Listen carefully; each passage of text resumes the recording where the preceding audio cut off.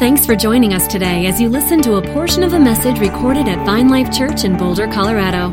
If you'd like to connect with us further, you can visit us online at www.vinelife.com.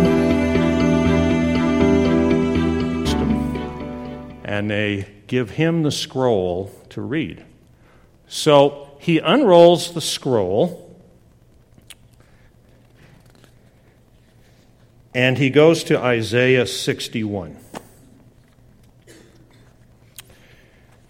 And he starts to read. Now, Isaiah 61 is kind of a big deal to us, isn't it? It's a big deal to a lot of churches, I hope, because it's a commission. For us, it's a legacy. For us, it's a calling. For us, it's our past, it's our present, and it's our future. And so Jesus begins to read, and he says, "The Spirit of the Lord God is upon me, because the Lord has anointed me to bring good news to the poor. He has sent me to bind up the brokenhearted, to proclaim liberty to the captives, and the opening of the prison to those who are bound, to proclaim the year of the Lord's favor." And he stops there. Now that's Isaiah 61, but that's not what Jesus said. If you go to Luke 4, he says this, "The Spirit of the Lord is upon me because he's anointed me to proclaim good news to the poor. He sent me to proclaim liberty to the captives and recovering of sight to the blind, to set at liberty those who are oppressed, and to proclaim the year of the Lord's favor." Now, two things jump out to me of this whole thing.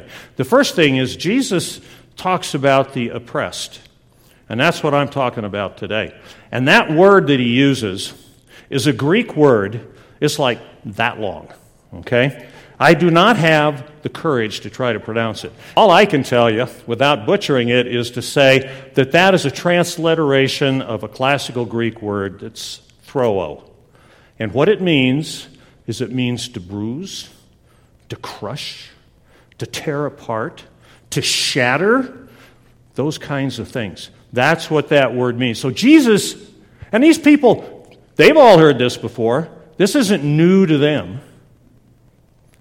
And they heard that, and they were pleased, because they were bruised, and they were shattered. They were crushed. They were trapped between the kings of the Romans and the priests of the temple. They got it. They understood what oppression was. The second thing about that is Jesus stops in the middle of verse 2.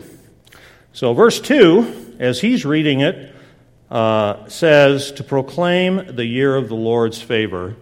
And in Isaiah it goes on to say, and the day of the vengeance of the Lord. But Jesus wasn't talking about that, because the very first word that he says next is today. He's talking about what's happening in that little synagogue, in that little town, in front of that little community, and all's eyes are on him. And he says today. Today. Oppression. Do you ever feel oppressed? Do you ever feel like, man, the wheels are coming off? If I didn't have bad luck, I wouldn't have any luck at all. I'm cursed. I can't get there. There's a glass ceiling. There's something that's pushing on me, that's squeezing the life out of me. I can't be who I am. Do you ever have those kinds of feelings of oppression? I think everybody does. Sort of a rhetorical question. And it's not surprising if you look at the world around us. Wow, oppression is everywhere. It's in our homes, our relationships, our work settings, our community, the world's stage, and even in our churches. It's all around. It really is. It's found in race relationships, discrimination, economic inequality, teen suicide, opioid epidemics. It's all oppression. It's all oppression. It's all oppression. Oppression is not an accident. Oppression isn't something that just happened, like stuff just happened. I'll tell you what oppression is. Oppression is a weapon. It's a weapon cleverly deployed by the enemy to persuade us to do one thing, and that is to believe lies about ourselves. And why would he do that? He would do that because when we believe those lies, it drives a wedge between us and Jesus. It convinces us that we're not worthy of that relationship. It blinds us. It crushes us.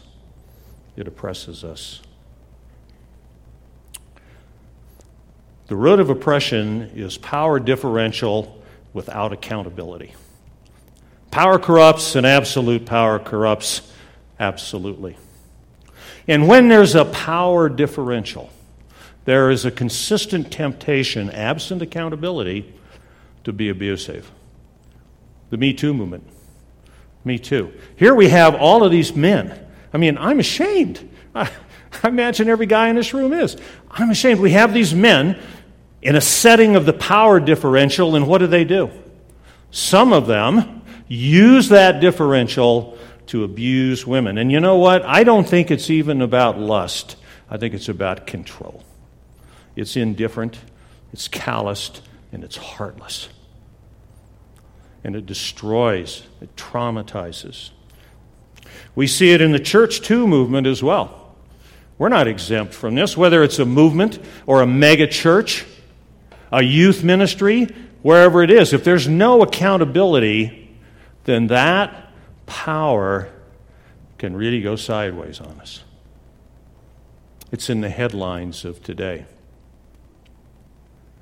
I have a rabbit trail. Will you let me have a rabbit trail? I'm going to ask some people to stand up. I'd ask Don Waite to stand up. Don, are you out there somewhere? There's Don. Hi, Don. Paul Strange, yeah. These are awesome people. Paul Strange, would you stand up, please? Stay standing. Melody Almy, I don't think she's here. Graham Keppen, would you stand up, please? Yeah. Andrew, would you stand up, please? Luke, where's Luke? Is Luke in here still? He's in recovery. Okay, well, Luke would be standing here as well. Mike, would you stand up? Ed, would you stand up? These people, Joni and Betty, would you stand up? These people are our leaders in accountability. These people, whether they're on the church board... Oh, Dee Dee, stand up, please. Gosh, thanks, Ed. I'm sorry. These are the leaders in accountability in this church. These are the ones that hold us all accountable as we hold each other accountable. There is none here that is beyond the authority of these people that are standing to be brought into accountability.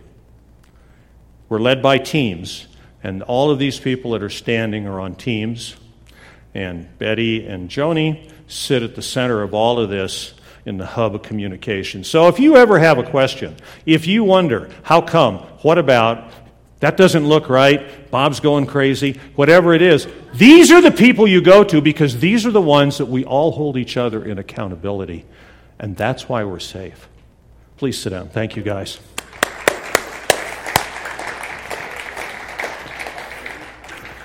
So much for my rabbit trail. You know, on a human scale, that's grand. You know, it's Willow Creek, these huge movements. It's the media, film, that kind of thing. But there's also a human scale of oppression. We see it all the time. You see it in your car when you drive down the street, and there's a man or a woman standing on the median flying a sign. And I think a lot of the time what happens is not only are we not going to give them any money, which may not always be such a bad thing, we're not even going to make eye contact with them. You see, oppression is about not being seen sometimes, just as it's about not being heard sometimes. Sometimes we see something and we look the other way. Sometimes we just stay silent and we don't speak. That's oppression by collusion. Sometimes we're actively oppressive, or we experience active oppressing. We have judgments on people because of how they look, or what they're doing, what they smell like, whatever it may be. We have judgments. Sometimes we get should on. Now, let me spell that. S-H-O-U-L-D. Should on. Okay? We get should on. I get should on all the time. People say, you should do this and you should do that. And I say, you should do this and you should do that. And the problem with should on is it's impressive because it implies a power differential. I know what to do and you don't. I'm more influential. I'm more articulate. I'm more powerful. I'm better looking. I leap buildings in a single bound. I'm faster than a speeding locomotive. Whatever it is, you should. And we do that. We tell our kids, you should. You should sit down. You know, have you ever done that? We get should on, and we should on others. Sometimes we project things on people. Your child, maybe none of you, is there anybody here who didn't have trouble with their kids telling the truth? Am I the only one? No, I don't see a hand. Okay. Sometimes we find our child who we love and we care so much about, and we find them in a lie. And instead of saying to them, wait a minute, that's not who you are. Back off of that. Back off of that. Jesus didn't make you to be that way. He didn't do all those things in Isaiah 53 for you to be that way. Instead, we say, you're lying. And we point the finger of shame. Sometimes we go as far as to say, you're a liar. And we point the finger of corrupted identity. We oppress the child. And the one thing they'll know for the rest of their life going forward is that there was a moment where we oppressed them. And the danger is that they would believe it. That's the danger.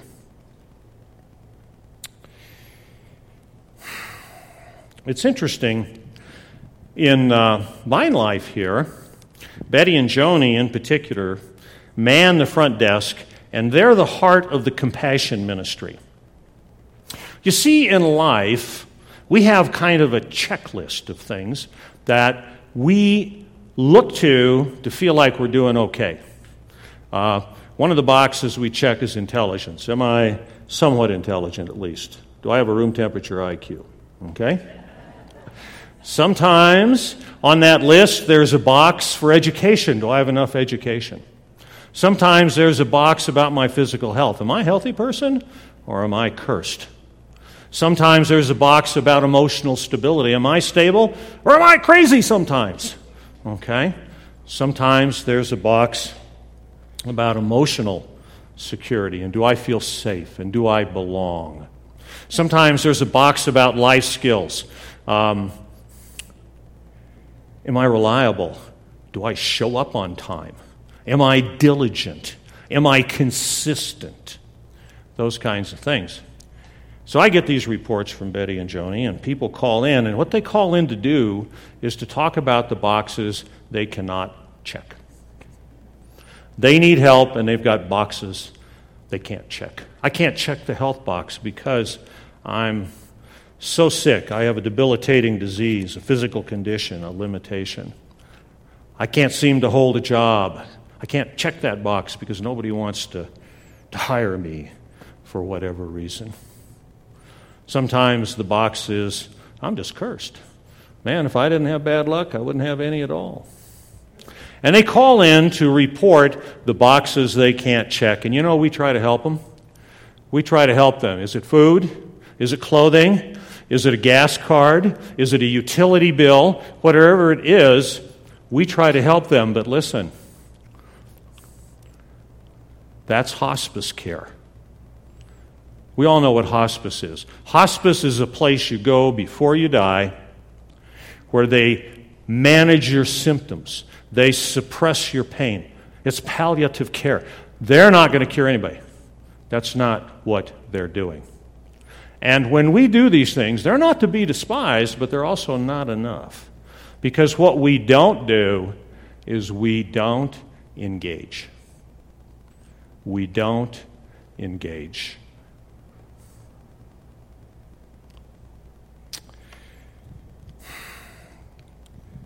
There's no healing in hospice. So why does this matter? Why am I hope I'm not guilting you out. Am I guilty? I hope not. No, please. And Joni and Betty, don't feel like I'm critical of what you're doing. I love what you're doing. I'm grateful. But why does this matter? Why does this matter? Well, The reason it matters is if we don't engage, who will? Who will? Who's going to do that? Who's going to actually engage with someone who's in a place of oppression? Who's going to speak it? Who's going to protest it? Who's going to do something about it? You see, we're wired to engage. That may not be good news for all of us, but we are wired to engage. That's why we have pets. Just think about pets. You have puppies and kittens and turtles and fish and gerbils and all these creatures. And you remember when you were a kid or with your kids, at some point in time this madness came over them and they wanted a pet. I need a puppy. And what did we say? We said, well, okay, but you understand you got to take care of them. You got to take care of them, right? Yeah. Skepticism speaketh. You got to take care of them. Because part of the dynamic is this. When you take care of them, to some degree, they take care of you. Even a goldfish, your little buddy swimming around in a little aquarium. We're wired to engage. If we can't care for others, we see this all the time.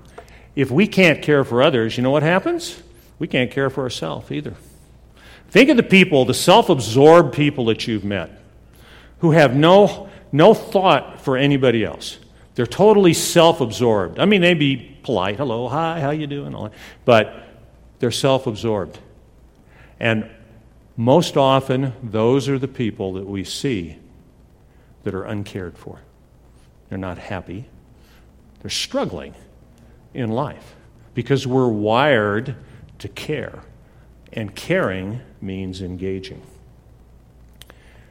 You know, sometimes we oppress ourselves. A little self-oppression here. We oppress ourselves when we allow someone to speak into our life because they have a power differential. That power differential might be they know something we don't know. They think something we don't think. They have a different take on it. They have some referent credibility. Somebody told them and now they're telling me. Okay? And we give them permission to speak into our life, and the enemy uses that. The enemy uses that. But we give the permission. Sometimes we listen to the whispers of accusation. Now, sometimes it's in Scripture, just like Jesus experienced. If you're the Son of God, right? We listen to these accusations. The accusations are around things like shame.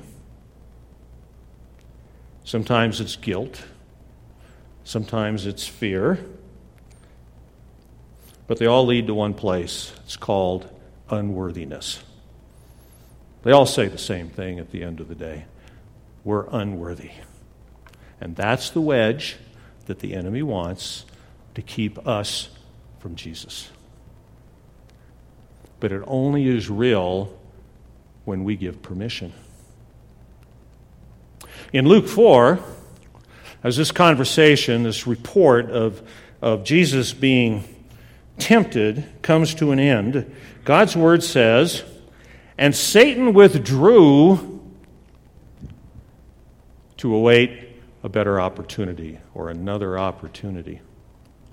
And you can search the Scriptures from then on, and that opportunity never occurred. There was never a better opportunity for Satan, and there isn't one for anybody here either. Okay? There isn't. There is no better opportunity for Satan.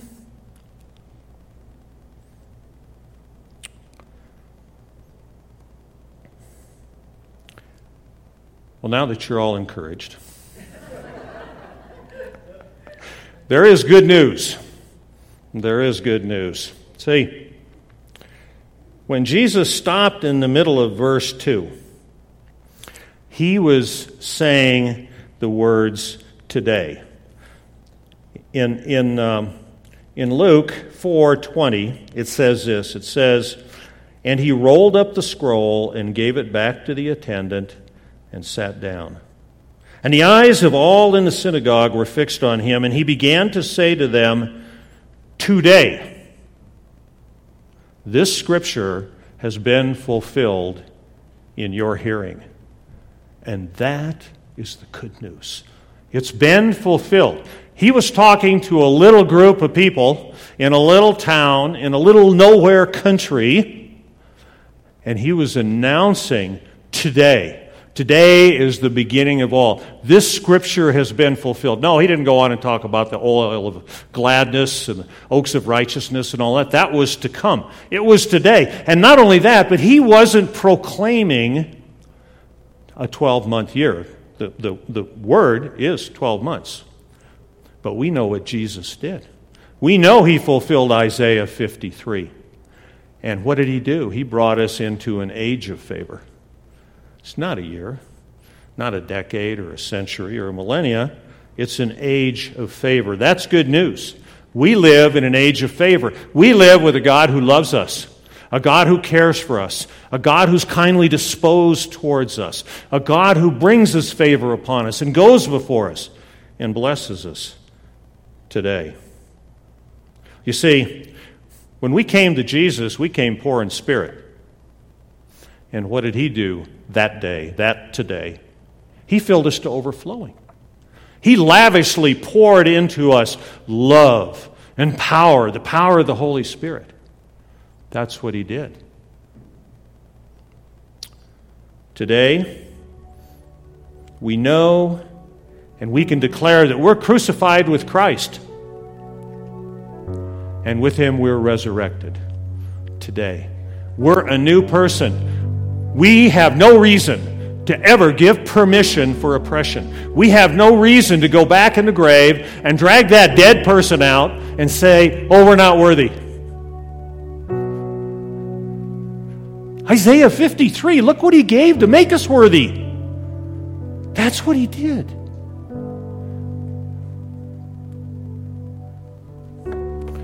Today we live in the language of freedom. I can't think of how many times I've sat here in this room or stood here in this room and sung things like, "I'm no longer a slave to fear. I'm a child of God." You hear that melody go through your head? Or we sing, "I'm not alone. I'm not alone," because we're not alone. That's good news. That's freedom. That's the language of freedom.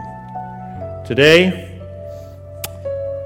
any captivity there ever was to sin, to death, or to fear is gone. Those chains are broken. That's the good news. We're free. We're free. And why? Why are we free? Think about this. The incarnate Jesus, the Word that became flesh, that Jesus came to flesh out God's love and his promise for us. Our call and purpose in our flesh is to incarnate the message and the love of Jesus to the world around us. We're fleshing things out. That's why it matters. That's what we're called to do. And it happens in a lot of different ways. But the question is the Spirit of the Lord on us? Is this for us? Is it? Is it the Spirit? Is it? I think the answer is inside us. So I'd like you to undertake a little exercise with me. If you take a moment, just close your eyes. Just close your eyes and just settle. Just open your spirit. Just see it opening up to the Spirit of God. And say in yourself, is this for me? Is this for me? And we have to be ready for the test. It'll come. It may be here right now. It may come in the language of fear. What if I fail again? or guilt. I've already messed up too many times before. Or shame. I know I'm not worthy. God knows. He knows the real me. Maybe it'll come in Scripture, and we'll think, no, I'm like the woman in Samaria. I just keep the same sin going over and over again. Or I'm like the calloused and indifferent Levite who walked past the man in the ditch because I don't seem to be able to care for others because I once walked by somebody in a ditch. Or maybe it'll come in the language of, it's okay, you're demon-possessed. You're like the man in the Gadarenes who was full of demons. Those things are all lies. Those are all lies. Those are accusations. There is no opportune moment for Satan. There is none. We're in Christ.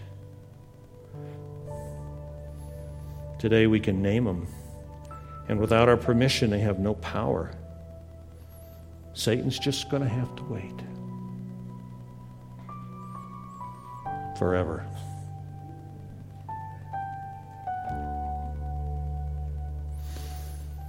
This is for me. Holy Spirit, this is for me. Show me. Stir me. Guide me. Thank you, Jesus. Thank you, Lord.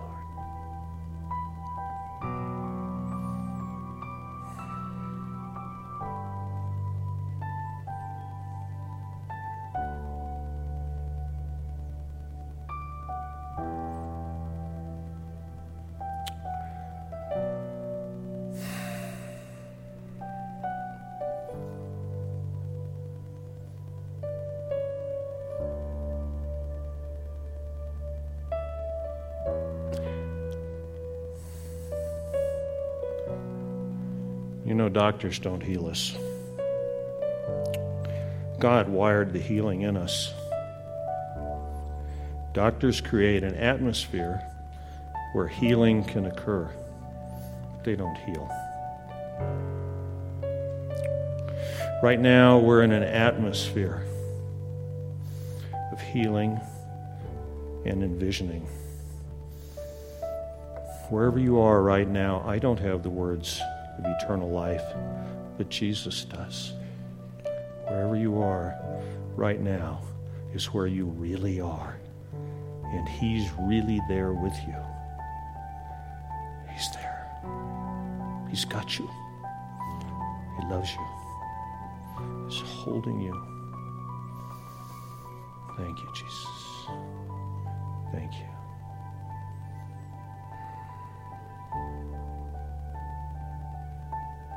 Thank you. Okay. Come back. I hope you went far and high, but come back.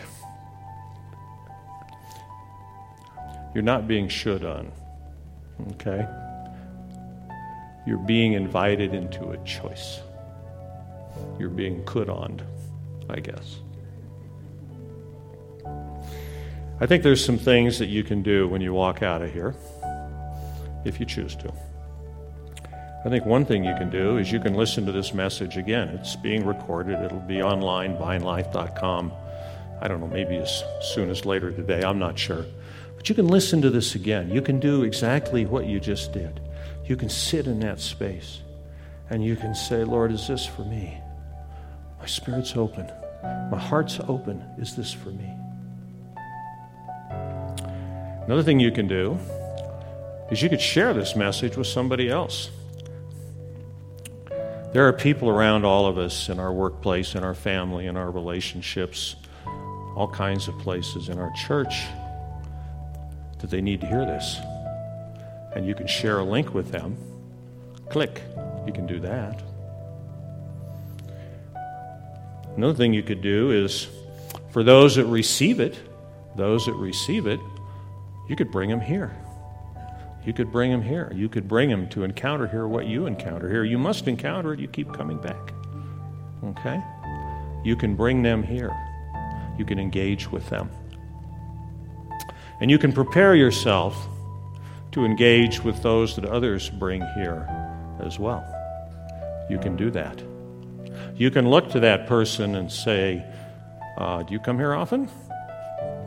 No, I'm brand new. Wow, how'd you end up here?